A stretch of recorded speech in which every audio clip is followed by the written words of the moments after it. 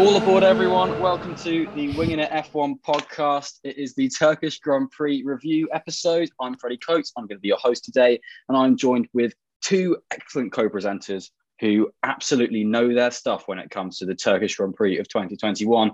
We're going to espouse some opinions. We're going to criticize things. We're probably going to disagree on things. Yes, because it's us. I'm here with Adam Dickinson and Nigel Chu. How are you guys? Adam, tell us how you are. Apparently, you were hit by a tornado last night. Well, not me physically. It didn't like hit me in the face and then like hit me with a cow and then just like walk off to Kansas tornado to take Dorothy. Tornado, yeah, you should have seen the other guy. Yeah, it was good. I had a good weekend in Dallas over the weekend and shouted a lot, which is why this podcast will be a good test of my voice. And yeah, and then came back to a tornado running through Norman. So that was interesting, but it wasn't like we're fine. It didn't. I think it missed us or it didn't touch down until after us. So we got some time in the storm shelter, which is an indoor basketball court, but there are people sitting under the basket, so we couldn't play, which is disappointing. But rude. You know, you move. Nigel, any stormy experiences for you? No. No. Well, are you doing okay? Yeah. Excellent. Yeah, this is the kind of high quality meandering you get on a podcast. Podcasts, you know, they're mediums of lots of conversation and narrative. Just say yes or no. What did you think about your feelings at the moment, Nigel? Oh, that's a good question. That's a great question. What do I think about? I'm not sure is the answer to that. See, if I ask a question that's got any substance to it, you don't know anything. So I've got to I've got to spoon feed you questions. So that's the kind of thing. So let's start with the big topic of the race. Actually, no, it's a topic of the race. And Nigel, we're going to start with you. I'm going to ask you the first question and then we can get into the topic. So Nigel, who won the race? Which race? The Turkish Grand Prix of 2021. The F1 one. It was Valtteri Bottas. Cool, thank you. Adam, now, because Nigel's given us his statement, his one words, you can give us an opinion on Valtteri Bottas' win. Oh, I thought you were going to ask me who won, but then like I wasn't allowed to say the same person as Nigel because that's what we do for predictions, and then like I just have to make up someone else. You could predict the result of a race that's already happened. Yes. Okay, I think Bottas is going to win. Anyway, that's not someone different to what Nigel said. I was just like, I don't know where this drive came from, really. Like, he's been consistently bad in the wet, and then just out of nowhere, he had a really good race. He said after the race he thought it was one of his best ever, which I'd agree with. And yeah, he just seemed to have it under control. It's one of those races where you don't really see the leader that much because they're just out ahead, doing fine. There's under no pressure. You know, with Verstappen behind him as well. And he had Verstappen behind him for the majority of the race, and he just seemed fine with it. I'm just slightly confused more than anything as to where this kind of wet weather Bottas has been for 7 years or how, not 7, 6, 5, something like that. But yeah, it's good for Valtteri. I'm glad he got a win this season before he went to Alfa Romeo. And yeah, nice for him. He didn't say like F you or anything on the radio, which was a bit of a shame, but Mercedes gave us a Valtteri, it's James message at the end. So, you know, the memes can carry on coming. No, brilliant drive. No, absolutely fantastic drive. Didn't put a foot wrong. And like Adam said, it's strange that this has come out of nowhere because normally he doesn't have the best record in the wet, at least when he's been at Mercedes. But this has to be arguably his best win in F1 out of his 10 wins. So fantastic effort. He knew as well that Hamilton would have his grid penalty as early as Friday, perhaps even before, because the team probably would have talked about it for a week or two. So he delivered when the pressure was on, took points away from Verstappen. Mercedes outscored Red Bull as well, mainly thanks to Bottas's win. So it was a perfect job, really, and he deserves a win as well. I think he's driven pretty well overall, and yeah, it was good that he's got the win. I don't think there's much to add. He just didn't make any mistakes at all. It always looked like it was going to happen, really. Yeah, what did you give him in your ratings? 9. He didn't qualify first. That's true. He got a pole, but he didn't qualify first. Yeah, fair enough. I think I completely agree with it. Just never looked like anyone else could win this race, even when Leclerc was in the lead. And, going for that gamble, which we'll talk about later on the tyres, it just kind of felt he was ragged, but Bottas just had everything under control. And I think for Leclerc to keep the pace in the early stints with Bottas and Verstappen was because Bottas and Verstappen had it under control. And I think Leclerc was just pushing and pushing and pushing so hard to actually keep that pace. But he did well with that. We'll get onto that, I'm sure. But I think, I think what made this amazing was how much pace Bottas had in hand. He went 2 seconds quicker than, like a second quicker on his final lap than everyone else. That was his final lap of the race. He's just like, you know what, I can push now. Oh, I really can push now. And he dominated it on pace really at the end. He had so much in hand. And I think he did a really good job. And he didn't crack under the pressure, which he sometimes does. And that's crucial. I think this and Monza, he's been two of his best drives in a long, long time, I think. I think the key moment was because Verstappen was about 2 when he was to 3 sacked. seconds. He was 2 to 3 seconds behind Verstappen for most of the first stint, but then just before he pitted, Bottas pulled out about 5 second gaps, and then that undercut threat completely went. So that was a crucial moment, and it goes with what you said, Freddie, about having pace in hand. Yeah, whether that's the Mercedes car or Bottas, being out in front in the wet conditions, probably both, probably. So, well, I was going to ask you, do you think it is more? Do you think it is just absolute driver and machine working in absolute harmony? Because the Mercedes has looked the class of the field this weekend more than probably at any point in the year, I think. From Mercedes side, maybe Portugal, but apart from that, I think the last 3 weekends Mercedes have been quite clearly ahead for me, and they haven't quite taken full advantage of that.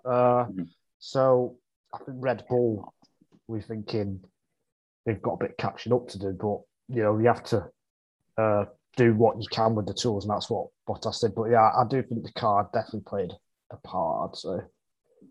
First consecutive Mercedes wins since Portimao and Barcelona, I think. Yeah.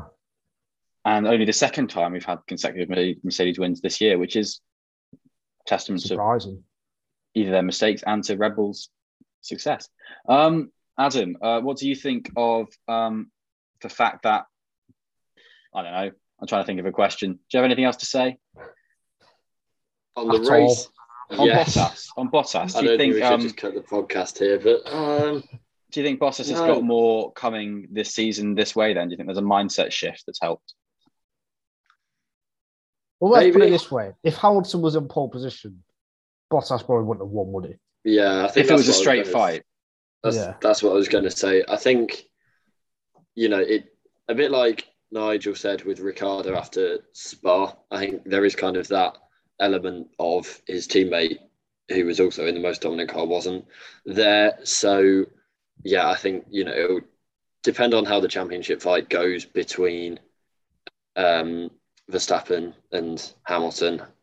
I think maybe, just the having his move to Alfa Romeo released and kind of it's all out that there's no kind of having to drive for the seat or anything like that might have helped with a mindset shift. We've seen that with other drivers over the past few years, but I think circumstance is the main thing. If Mercedes have a faster car and Hamilton isn't there, we can see more of it. But I think if there's a closer gap to Red Bull and Verstappen and Hamilton, is in that window, or Hamilton is in that window, to be honest, it didn't have to be both, then I think, we'll have to kind of wait for that to really know if it is a permanent mindset shift or not. But it's nice to see him being happy again and winning.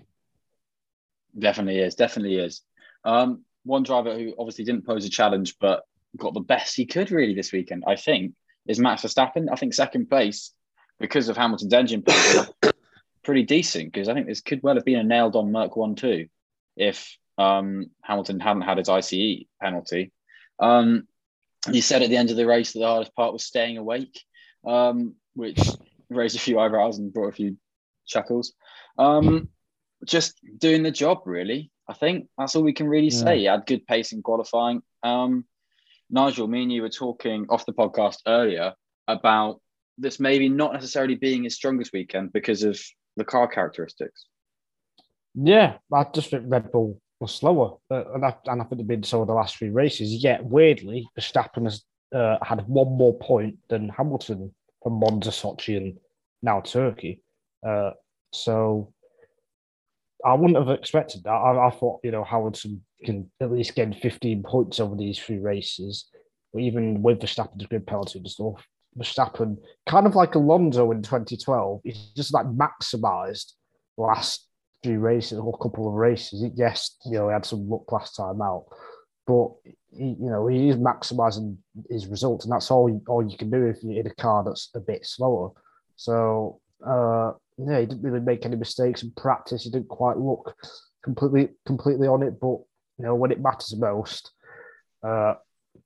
he was there, I guess. Yeah, like where he should be. And I think it was bold from Red Bull to be the first of the lead cars to pit as well, because no one knew at that time whether you shouldn't have pitted or not. But they were the first ones to pit with about 20 laps ago, wasn't it? With when Verstappen pitted. So I thought that was it was the perfect move, wasn't it? Because then he came out ahead of Perez and Hamilton. So yeah, I think he'll be happy with how the last couple of weekends have gone. Yeah, I think if you look at the Austria weekends where Red Bull clearly had the pace advantage and Verstappen gained 20 points on Hamilton over those two races. So to have a similar-ish situation over the last three and, like you say, to not lose any grounds, to actually gain some ground is pretty fantastic for Verstappen. I think he'll be really happy as long as they believe that there's more coming on the horizon. That's got to be the key. If this is a kind of general pace shift to Mercedes, then Red Bull are in trouble, really, because I don't think they can carry on doing this forever. But, you'd imagine there will be some races over the season where they do come back strong. I don't know, maybe Brazil. They've kind of it's a topic for another podcast, really. Yeah, but you've got six races to go, and I think probably Cota's fair game for both, but Mexico, Brazil, Red Bull, and the other three, I think that Middle East trio, I think Mercedes. And I'd say, arguably, at this point, I mean, we'll probably talk about this more in between Cota and now, but I would say, arguably, this is the point of the season since really May that it's looked sort of most favourite for Mercedes rather than Red Bull. Yeah, I think so. Adam? Yeah, I'll agree. He doesn't want to agree, does he? He doesn't want to. No, I'd not thought about it enough when Freddie said it, and I couldn't think about it quick enough to mount a defence or agreement either way. So we'll talk about that more in the future, because it is a big topic when you talk about car performance and championship, and 6 races, still 6 races to go. It's the start of October. We've got 6 races still to go. It's crazy. But yeah, third place was Sergio Perez, a return to the podium. Not since Paul Ricard has he been on the podium. His third podium for Red Bull Racing. He should have been on the podium much sooner, but that was a good drive. It's the drive he needed to do, the drive that was needed. Apart from qualifying, the race recovered. He recovered from qualifying well in the race, I think. And yeah, nice little defense of Hamilton. One of the most exciting bits of races we've seen from them two in ages, really. Absolutely. And he managed his tyres as well pretty well. And he was probably one of the fastest drivers on the second set of intermediates, which helped him attack Leclerc. Caught Leclerc, then overtook him to get onto the podium. And the battle with Hamilton was good, hard racing, wasn't it? I absolutely loved that. Even though like the Mercedes, a straight line speed, absolutely ridiculous. But Perez on the brakes super late at turn 12 and turn 1, and held off Hamilton just. So great racing, great racecraft from both drivers, actually. It was an absolute send into turn 1. Yeah, Adam. Yeah. No, I was just going to say, like, along the same lines, I think when I saw it happen, I thought he's going off. Like, I did not think he'd stay on the track at all there.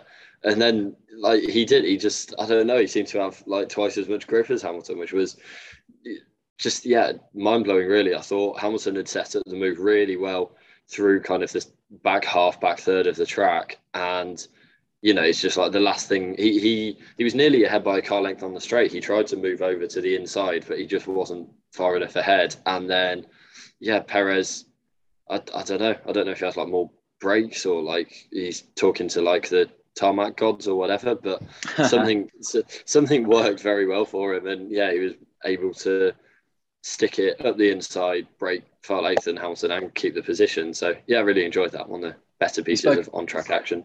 He spoke about it after the race, and he just said, I just hope, just went for it. And it worked, which is great. So I've got a lot of respect for that. He said that Max owes him a couple of tequilas as well, because of the job he did to hold him up. Because really, there's a lot to say about if Hamilton had got past where he could have ended up. There's a lot of what ifs on Hamilton's race, which we're going to talk about now. Lewis Hamilton obviously started in 11th place after qualifying in first place with a really dominant qualifying session, actually. Really, in Q2 particularly, he was just way ahead of everyone else. I think he was like 6 or 7 tenths clear. If I'm right. Obviously not if I'm wrong. But and he had to come through the field. He spent a few laps behind Tsunoda, but then really sort of started picking them off until he got to Perez, where he got a little bit more held up. But then came the question of whether to hang out for the whole race on the set of intermediates that he started on. And that's where things go a bit awry. Eventually, after a lot of debate with the team, and with no opportunity of being ahead of Perez or being ahead of even Leclerc, Hamilton eventually did come into pit and ended up coming back out from track position of 3rd place into 5th place. And because of the, strange, bizarre, weird, unusual, bad nature of Pirelli tyres, they go through a ridiculous graining stage, and then that meant they're just kind of bumpy and uneven tyres before they get to a kind of slick intermediate. Which makes them quick. Which makes them quick. They go slow. Essentially, they go slow, and then they get to basically a really soft tyre that has longevity and can work at low temperatures. So a really good dry tyre. But anyway, but before they get to that, they lose all pace, and they left that too late in the race to get any of that pace, and it was just consolidating the position and points for Hamilton. Now, Nigel, what do you think Hamilton and Mercedes should have done? Do you think they should have pitted? Do you think they should have gone for the gamble and stayed out? Do you think they should have done anything different? Hamilton should have listened first time. He should have pitted when the team told him to, because then I reckon he would have had 4th place, because Leclerc went a lot longer, didn't he?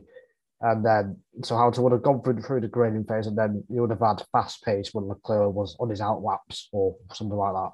So I think Hamilton made a mistake. I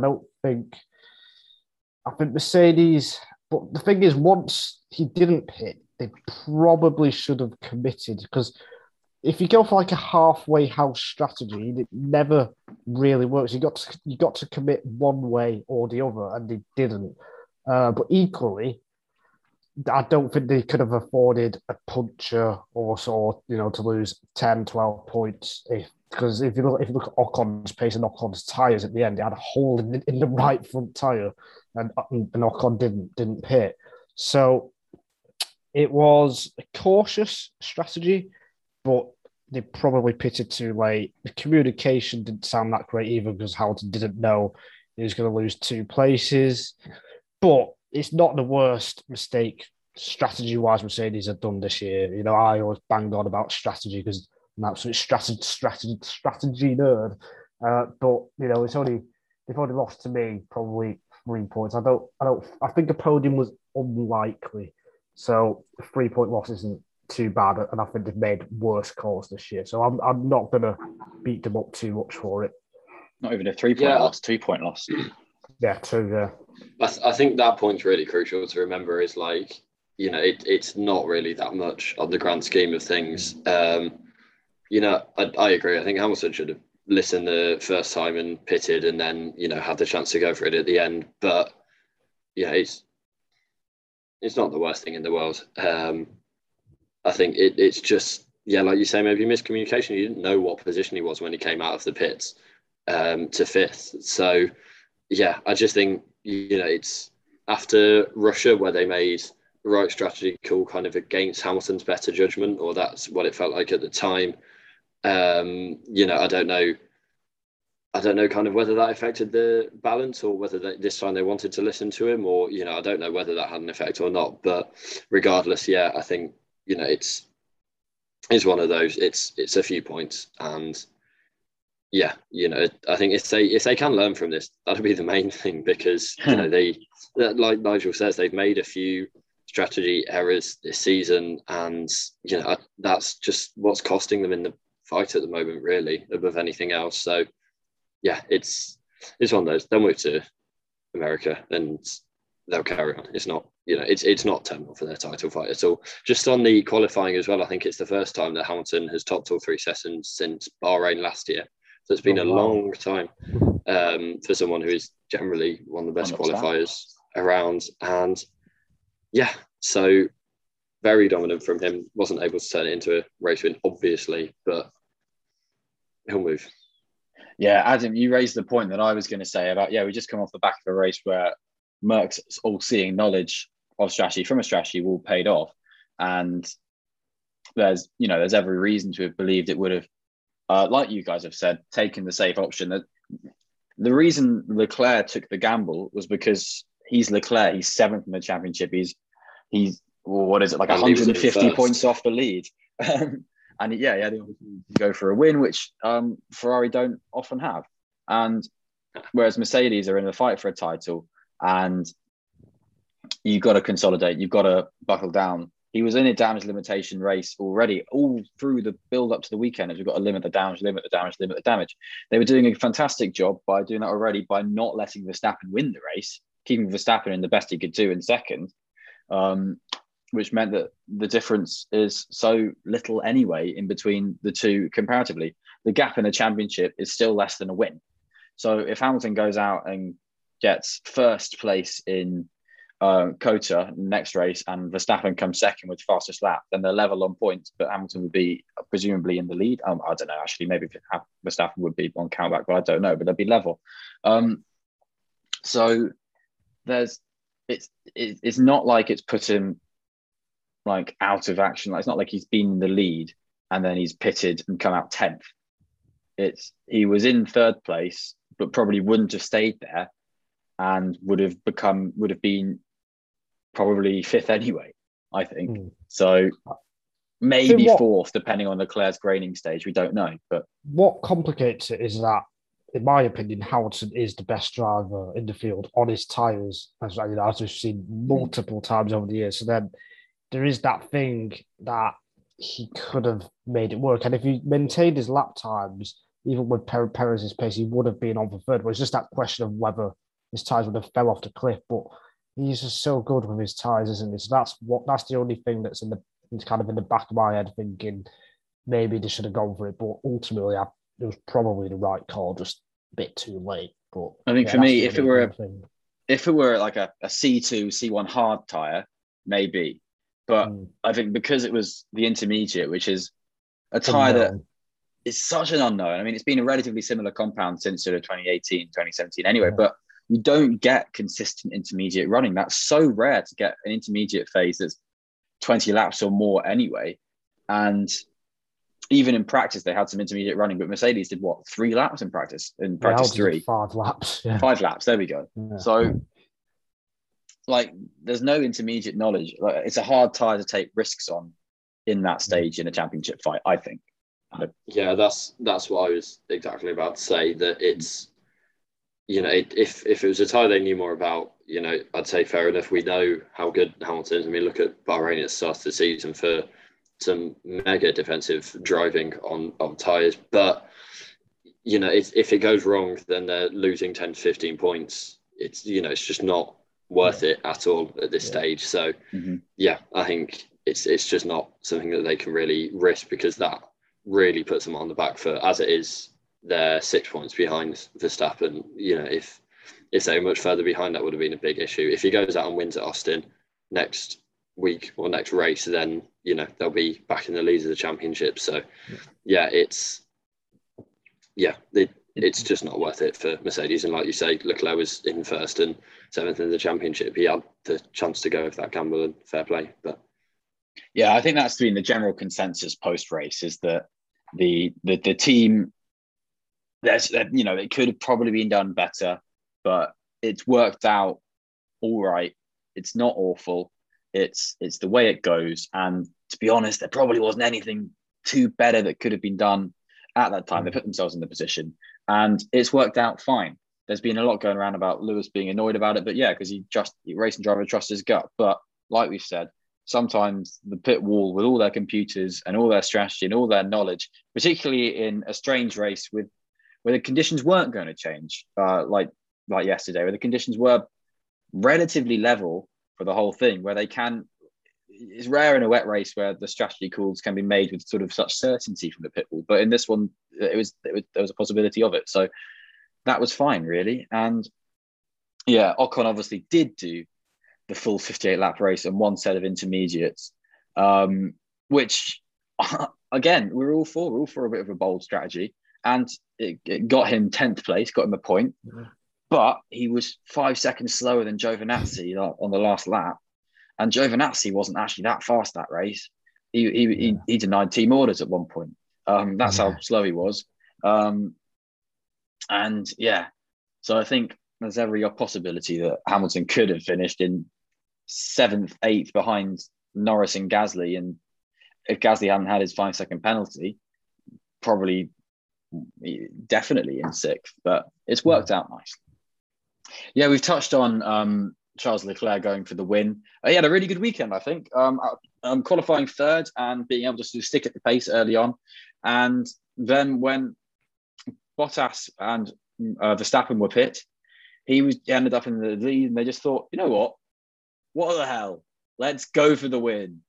And I thought it was really fun for a bit. What did you guys make of it? Adam, at any point did you think this might work? I didn't think it would work in terms of the win. There was one point where he said, "So do I have to stop? So will I have to stop it all?" So yeah, good weekend for him overall, and he kind of got himself in the position to, I don't think win, but maybe fight for a podium position. And in the end, it didn't work out for him. But he started 4th, he finished 4th with Hamilton kind of rampaging up from behind, and he had he was in the race lead for a while and had the chance to go for the win. So I think that counts as a pretty good weekend, really, for him. And he wasn't, after Hamilton pitted, he wasn't really under pressure at the end of the race either. So I think a very good weekend for Charles Leclerc, really. It would have been cool if it had won. I don't know when the last no-stopper win was, but it would have been a nice trivia question.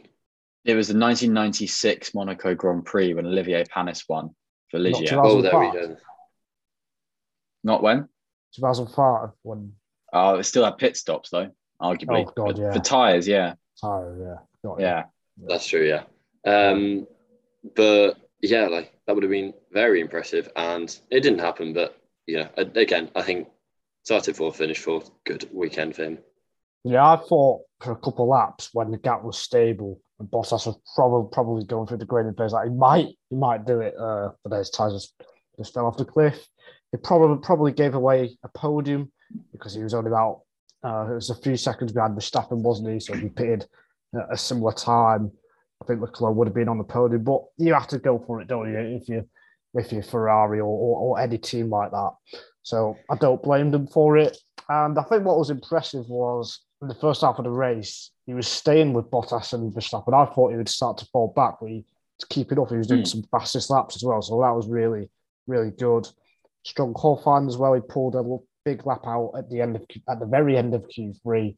So yeah, what a very, very strong weekend from Charles Leclerc. I think his early pace is what didn't help his no-stop attempt at the end.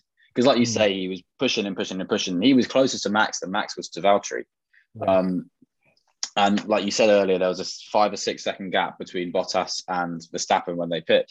But Leclerc was 2 seconds at points, 1.5 seconds behind Verstappen. And I think that's probably pushing at that level probably didn't help him when he was going out on his own later on down the line. I think then he didn't really have a reference for tyre wear or anything like that, and he was just on his own and on worn tyres. And he had a few nasty locks, a few nasty moments where he did lose a chunk of time. He would lose like 2.5 seconds. A couple of times he had big deficits at that point, which in the long run probably kept him fourth place because it meant that he was overtaken by Bottas sooner.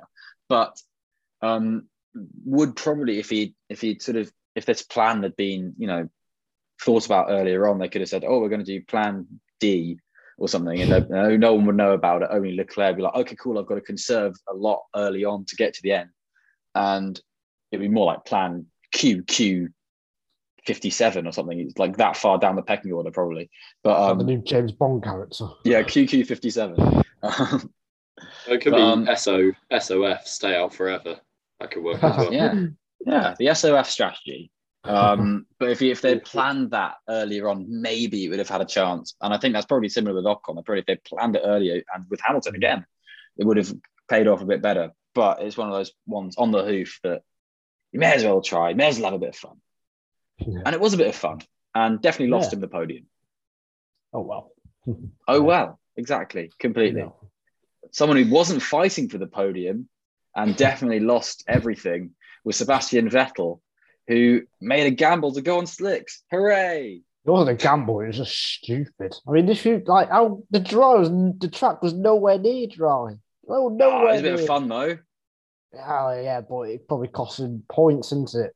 So, yeah, whatever. I don't know. It never looked like it was going to be dry, especially at that point in the race. So, I'm not sure what Vettel was thinking, because, 4-time world champion, 14 years of experience.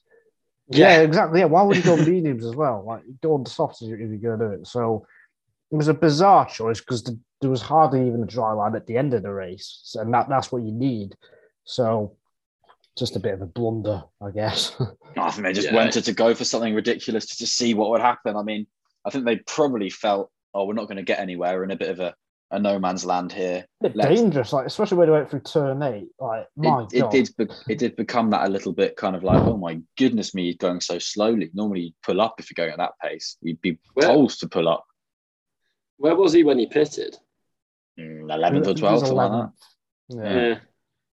He probably would have got 10th place, really. I mean, that's maybe the thing, lost 1 point. Yeah, I don't know. That's the thing, though. Like, if there doesn't seem to be any kind of rhyme or reason to the decision, like it's just kind of like going for a gamble for the sake of going for a gamble. It just seems like a really bizarre. I'm all for teams trying things, but only when there's some like modicum of sense to that. If you had. I think there was been a couple of crashes up ahead, then he would have, made a few positions. Like, it just seems pour this into gamble away, a few points based off astronomically small chance of making up ground. I think there was a kind of thought with kind of like, well, these Inters are so slick anyway. Maybe if we can heat these up, if we can get a little bit of heat, maybe. But then that makes you think, well, why they not go onto the soft tyres, which is a bit of a friendlier tyre for that kind of thing. But I think, it was just, I think Vettel said something like, it was tempting to try. Yeah. And I can get that. If you're in 11th, if you're in 11th and you're sort of just on a cusp and you don't know how the race is going to play out, you don't know what's going to happen later on. And you think maybe there's, even if it is a 25-75 kind of thing, why? Yeah, I think he had a bit of a. It was a 95-5. That's being generous. I get it from a racist perspective of let's do something rather than just plod along.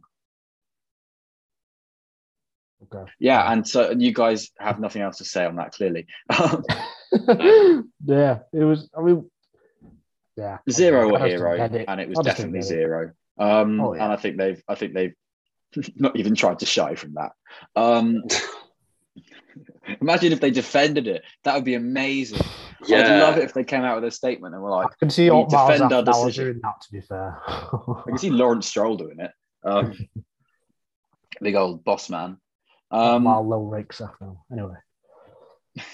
Well, other questionable calls this weekend were the 5-second penalty for Pierre Gasly for his lap 1 incident with Alonso, where he was he did nothing wrong and got a 5-second penalty. Is that how you describe it? Yeah, I mean, he got sandwiched, didn't he? I mean, he could have got a little bit more to the inside, but even if he did, I still think there would have been contact. Yeah, or that. So I'm not really sure. It's just a 3-1 doesn't go, and it was your classic turn one incident, I think. So I didn't really understand the penalty for that. Yeah, nothing else to add. I don't think it was a one of the strangest penalty decisions this year, I think. What do you think, Adam? Yeah, disagree. No, I think when I first saw it, to be fair, I thought that should be a penalty. But then looking back, it's kind of, I think once you see it from all angles, it just seemed quite harsh. I think I think it was quite impressive of Alonso to actually know it was Gasly that hit him, to be honest, as he was spinning, because it's chaos at the start, especially in a wet race. So to have that spatial awareness, I think, speaks volumes about Alonso. But on the wider point, I think it's pretty rough. I don't know whether they're kind of going off, giving more penalties at the start of the season or what. But in the official document about the penalty, there's a quote that I saw that I thought was kind of wrong, that said, the stewards do not consider this incident as an unavoidable lap one, turn one contact between two cars, as Gasly was not sandwiched between two cars when he touched Alonso's car. So I think what they're saying there is Alonso had overtaken him too much at that point, because it was front right to rear left. And I'm trying to get into their mindset there, because the reason Gasly was where he was because Alonso had overtaken him. Was overtaking him because Perez had made a pretty decent start. It wasn't, and Gasly gave room to a car and didn't block one car, and in doing so, another car overtook him. And because the overtake was going well, that means that Gasly should be penalised. That's kind of what I'm reading into there, and I do think it was a lap one, turn one racing incident, to be honest. I don't think the stewards really have many legs to stand on. I mean, I know they do have legs, but normally with penalties like this, then there should be a kind of way of looking at it after the penalty and going, so in future drivers should do this to avoid a penalty and whatever. Like, that's kind of the way I think about it, and I really don't see what he could have done any differently here. As soon as they went into the first corner at a racetrack, there's going to be cars three wide. There's going to be cars three wide on the first corner of a F1 race. So I think it's pretty harsh. I quite liked Alonso then just ramming Schumacher later on as some kind of retaliation.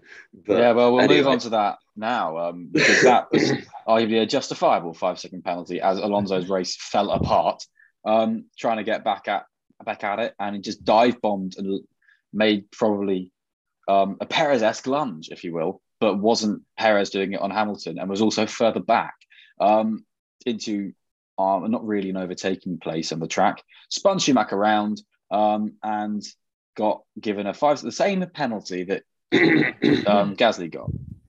I mean, I would just like to say as well, it was a really neat spin from Alonso on the first corner to actually. He was well held.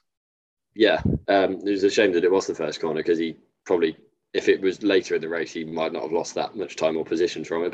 But yeah, I think that was a much more clear-cut penalty, really. It was just a misjudgment and punting Schumacher, really. It's the kind of thing you see on unranked online racing a lot. But yeah, I don't really see how it makes sense that they're the same penalty, but yeah, stewards. Yeah, well, Gasly got the same amount of penalty points as Bottas did for turn one at Hungary. So who knows? I don't know whether that's kind of what influenced them. Whether they thought, we gave this amount of penalty. But that was so different. I know. I completely know.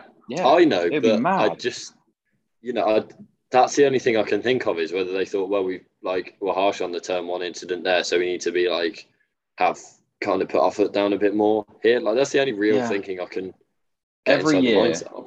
Every year, we always seem to think there should be consistent stewards, and I wonder why we think that. Maybe they should have the same stewards at every race because they have the same race director and the same drivers. Shocked. Not always, to be fair. Not always. Sometimes they have different ones. Yeah, there are different ones to last year. Driver this weekend because Alan van der Merwe doesn't like to get vaccinated. That's not last year's Turkish Grand Prix. We had some different drivers, and things change. We had Danny Kvyat, Magnussen. Yeah, Danny Kvyat. So they do change the drivers, just not with the same regularity. Adams of the third car, guest car, wild card, every race group, which I am too. I think we should have a wild card F1 category, Lucas Grassi was at DTM this weekend. Last year, I wanted to, instead of like doing the COVID calendar that we did, I wanted to drive an F1 race instead. I wanted to like stick with the original one and just have races like twice a week, every week until like December. And then, like, you just have a rotating cast of drivers coming in and out. Like, each team would have four. They'd bring it. It'd be fantastic. No, you do the original calendar. That was the whole point. It's a way to keep the original calendar on going. So you started Australia and do the whole like 23 races, and that'd be fantastic. And then you'd have like midweek races. You could just have like bang qualifying, bang race, and then you've got like some random guy in a car, like Raghunathan in a car, just like driving around. It's like, hey, that's fun. And then it would have been amazing, but it didn't happen. So there we are. You'd like IndyCar, Adam. Anyway. Yeah, there's a few other little talking points. Do we think Hamilton should have taken this penalty for his engine? Just yes or no? No. Is that in hindsight? It was for some kind of reliability issue. But if it was tactical, I am in the camp that it was completely wrong. I've thought, over the last few weeks that they should do it in Mexico. But, you can't overtake in Mexico. The DRS doesn't work there. Yeah, but the field spreads out more. Cars often get like lapped up to like fifth place because like there's a bigger difference between the midfield and the front cars for me. Adam? So I think in hindsight, at the start of the weekend, I was like, nah. I think in hindsight, maybe I think it was a bit of a better decision. I think having Bottas on Song really helped that. But yeah, it's kind of especially if he'd been able to finish third, that would have been a really good result.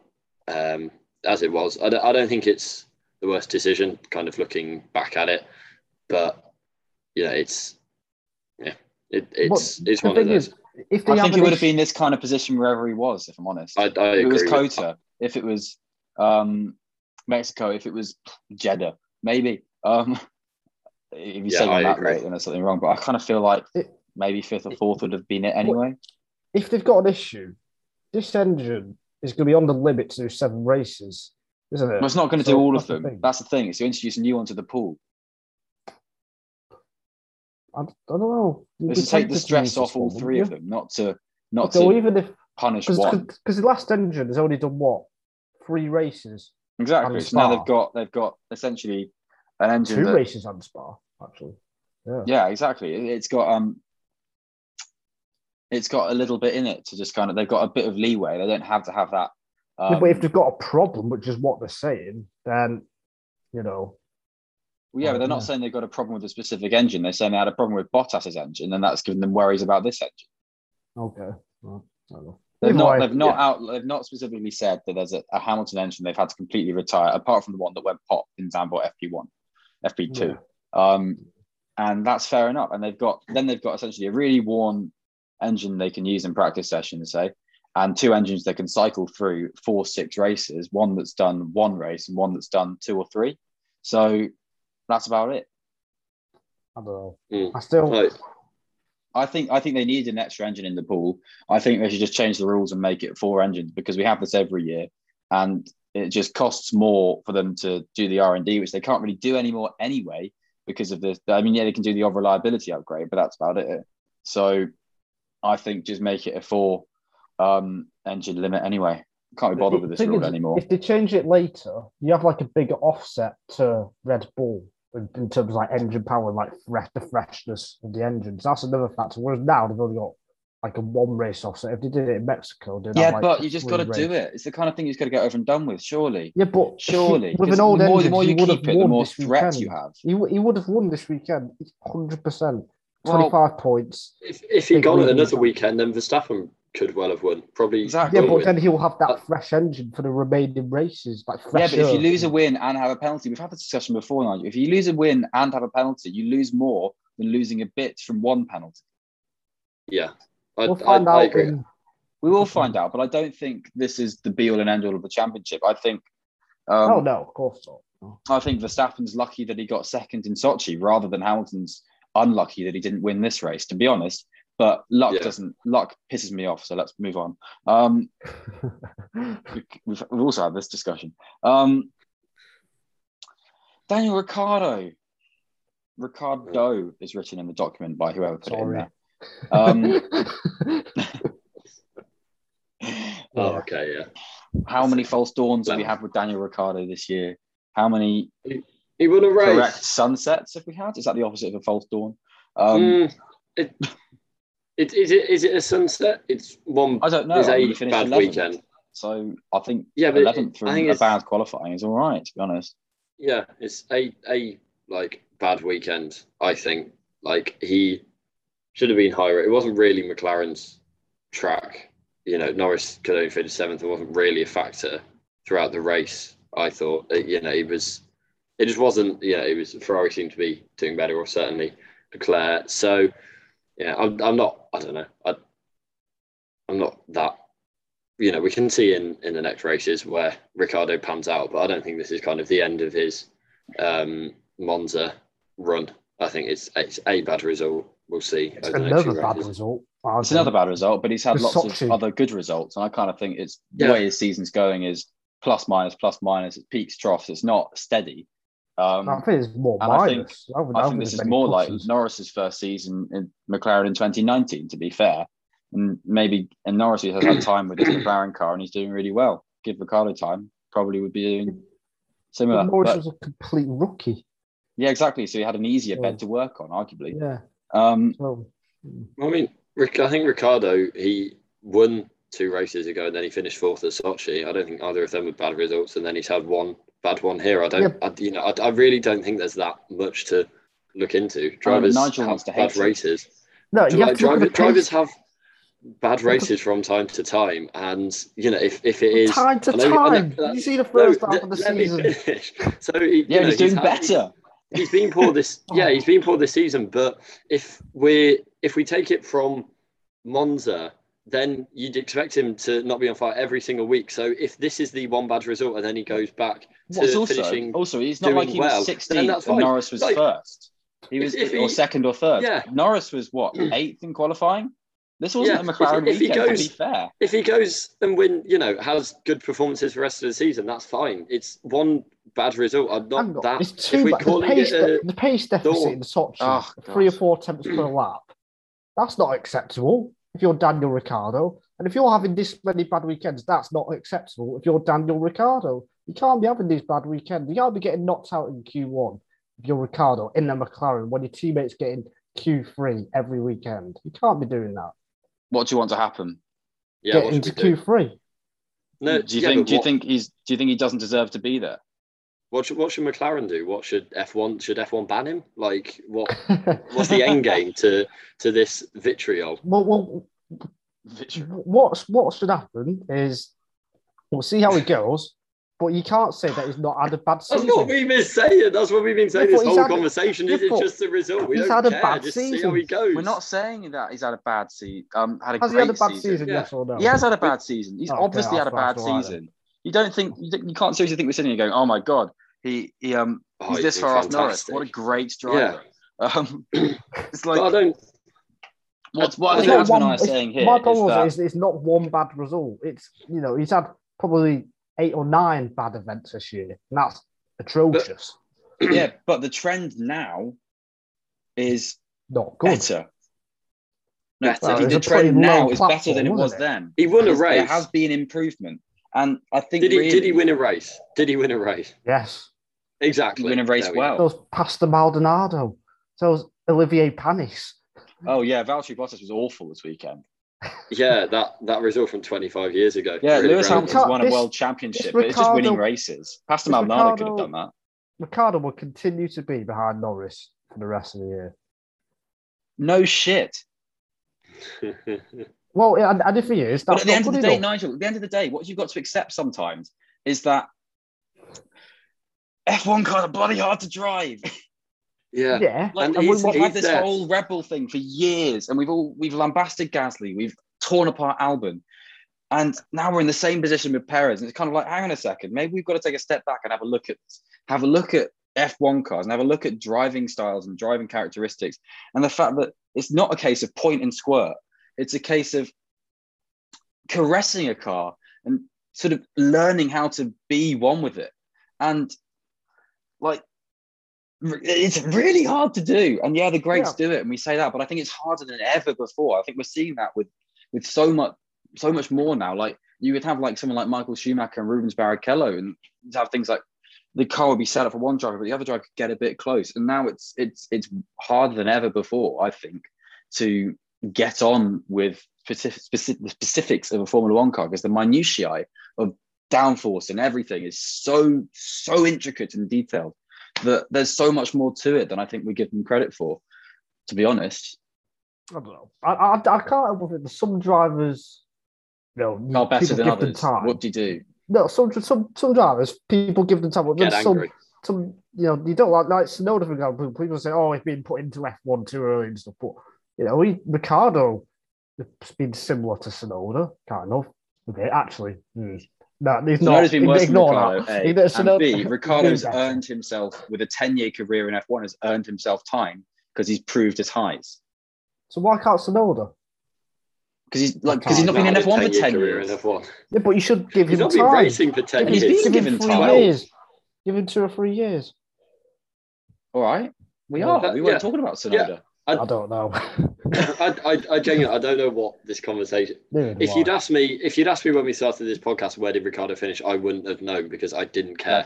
11th. I honestly, Ricardo was not a factor for me this weekend, and I don't care. Like, I don't think this is the complete nadir of his season. I think it's a bad weekend, and Monaco I think if he continue, if he can bounce back from this and he can continue how he's done in the last 2 races before this, then that is okay. I think that is an improvement on where he was at the start of this season. At the start of the season, he didn't know the limits of the car.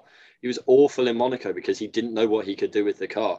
I think he's beyond that point now, and he is improving. And I think if, as I say, if he can I don't think he's improving. Oh my goodness. He's definitely improving, mate. Come on. What, because of one good weekend in Monza? No, not because of one good weekend in Monza, because of a few good weekends. Which weekends? All right, he was on the pace in the race in Silverstone. Yeah, Norris was faster, but he was on the pace. He was on the pace in... Which weekends? Belgium. He did better in Belgium because Norris binned it in the wall and Ricardo finished fourth. He kept the worst it example on the you track. could have chosen, mate. Look where Norris was before he binned it. He was seconds in front. But then he binned it. That's the point. Ricardo did get fourth. Ricardo's season is seesaw. We're not disagreeing on the fact that his season's had highs and lows. I started my point by saying that. But it's just, he has earned time and he has shown good results. And he's what is he in the championship? He's 8th in the championship? 8th. Anyway, he scored more points than he had to at this point with Renault last year. And so, I mean, arguably in a bit of a better car. And yes, he should be doing more. Yes, he should be. Yes, you'd want the driver to be performing better. But it's a race-winning car in his hands. It's a race-winning car. He's had, more since Silverstone. He's had 4 top 5 finishes. Before that, he'd had none. He wasn't a factor at all. And he seems to have more of a handle on where he is with the car. And I think if you're saying we should give him time, or if you're saying we'll wait and see, that's fine. There's no conclusion that can come out of this. McLaren aren't going to bin him off. It's not, there's no conclusion that comes out of this. My conclusion is his pace deficit to Norris hasn't changed that much apart from at Monza. That's my take. That's my opinion. And I don't see how, yeah. Anyway, cool. So let's that was a segue, not segue, segment, sector. I don't know. tangent. The last thing we have on the list seems kind of pointless in comparison. Did you like that Red Bull did a white car? Yeah, I guess. Made it a bit difficult to Did you spot. like that it was so different to what it was in all the other races this year? It wasn't blue, it was white. They're going to keep it. It's a one-off. I'm trying to cause beef. Yeah. I think your enthusiasm for this section is really, really raising it up. I prefer the normal livery, actually, like genuinely. I think I liked this one in the photos, but I didn't think it worked as well on track. I mean, like in the pre-race photos, I thought it looked banging, and then I didn't think it worked as well in track. Just as a slight tangent to that, really difficult to tell the Mercedes and the Aston Martins apart when they're starting around 10th. Like on the first lap in the wet, it's a massive pain in the arse telling which is which. When the white Red Bull is qualifying very similarly on track to the white Alfa Romeo, that was annoying. That was really annoying. I kept seeing Giovinazzi and being like, "Oh, it's Perez," and that wasn't. Mick Schumacher qualified. Oh yeah, and then his best lap of the year to get into Q2 in that Haas, incredible lap. Yeah, it's a shame in the race, obviously, with what happened with Alonso. But yeah, mega job on Saturday from Schumacher. It was a mega job on Saturday. We should definitely touch on that. I mean, it was a shame he was tapped by Alonso, but he probably wouldn't have finished higher than 19th anyway. But that's really, really good, I think. Yeah. And testament, he's getting to it as a driver in there. We've said about we know about Mick's junior career that if he's given a bit of time, he can start performing pretty well. And I'm not saying get any time. He's awful. We shouldn't get any time. But he's not. He's proving with time. He's performing.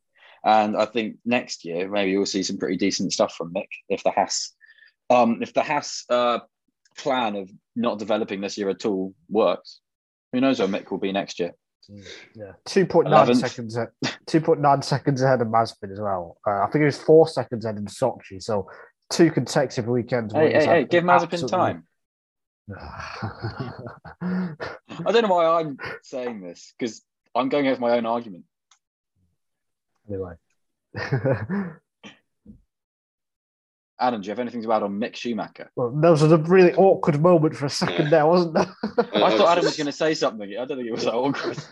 No, I've not got anything to say on Mick Schumacher. We've got anything to say on the race weekend that we haven't mentioned so far? We have mentioned it. The whole podcast is about it. There's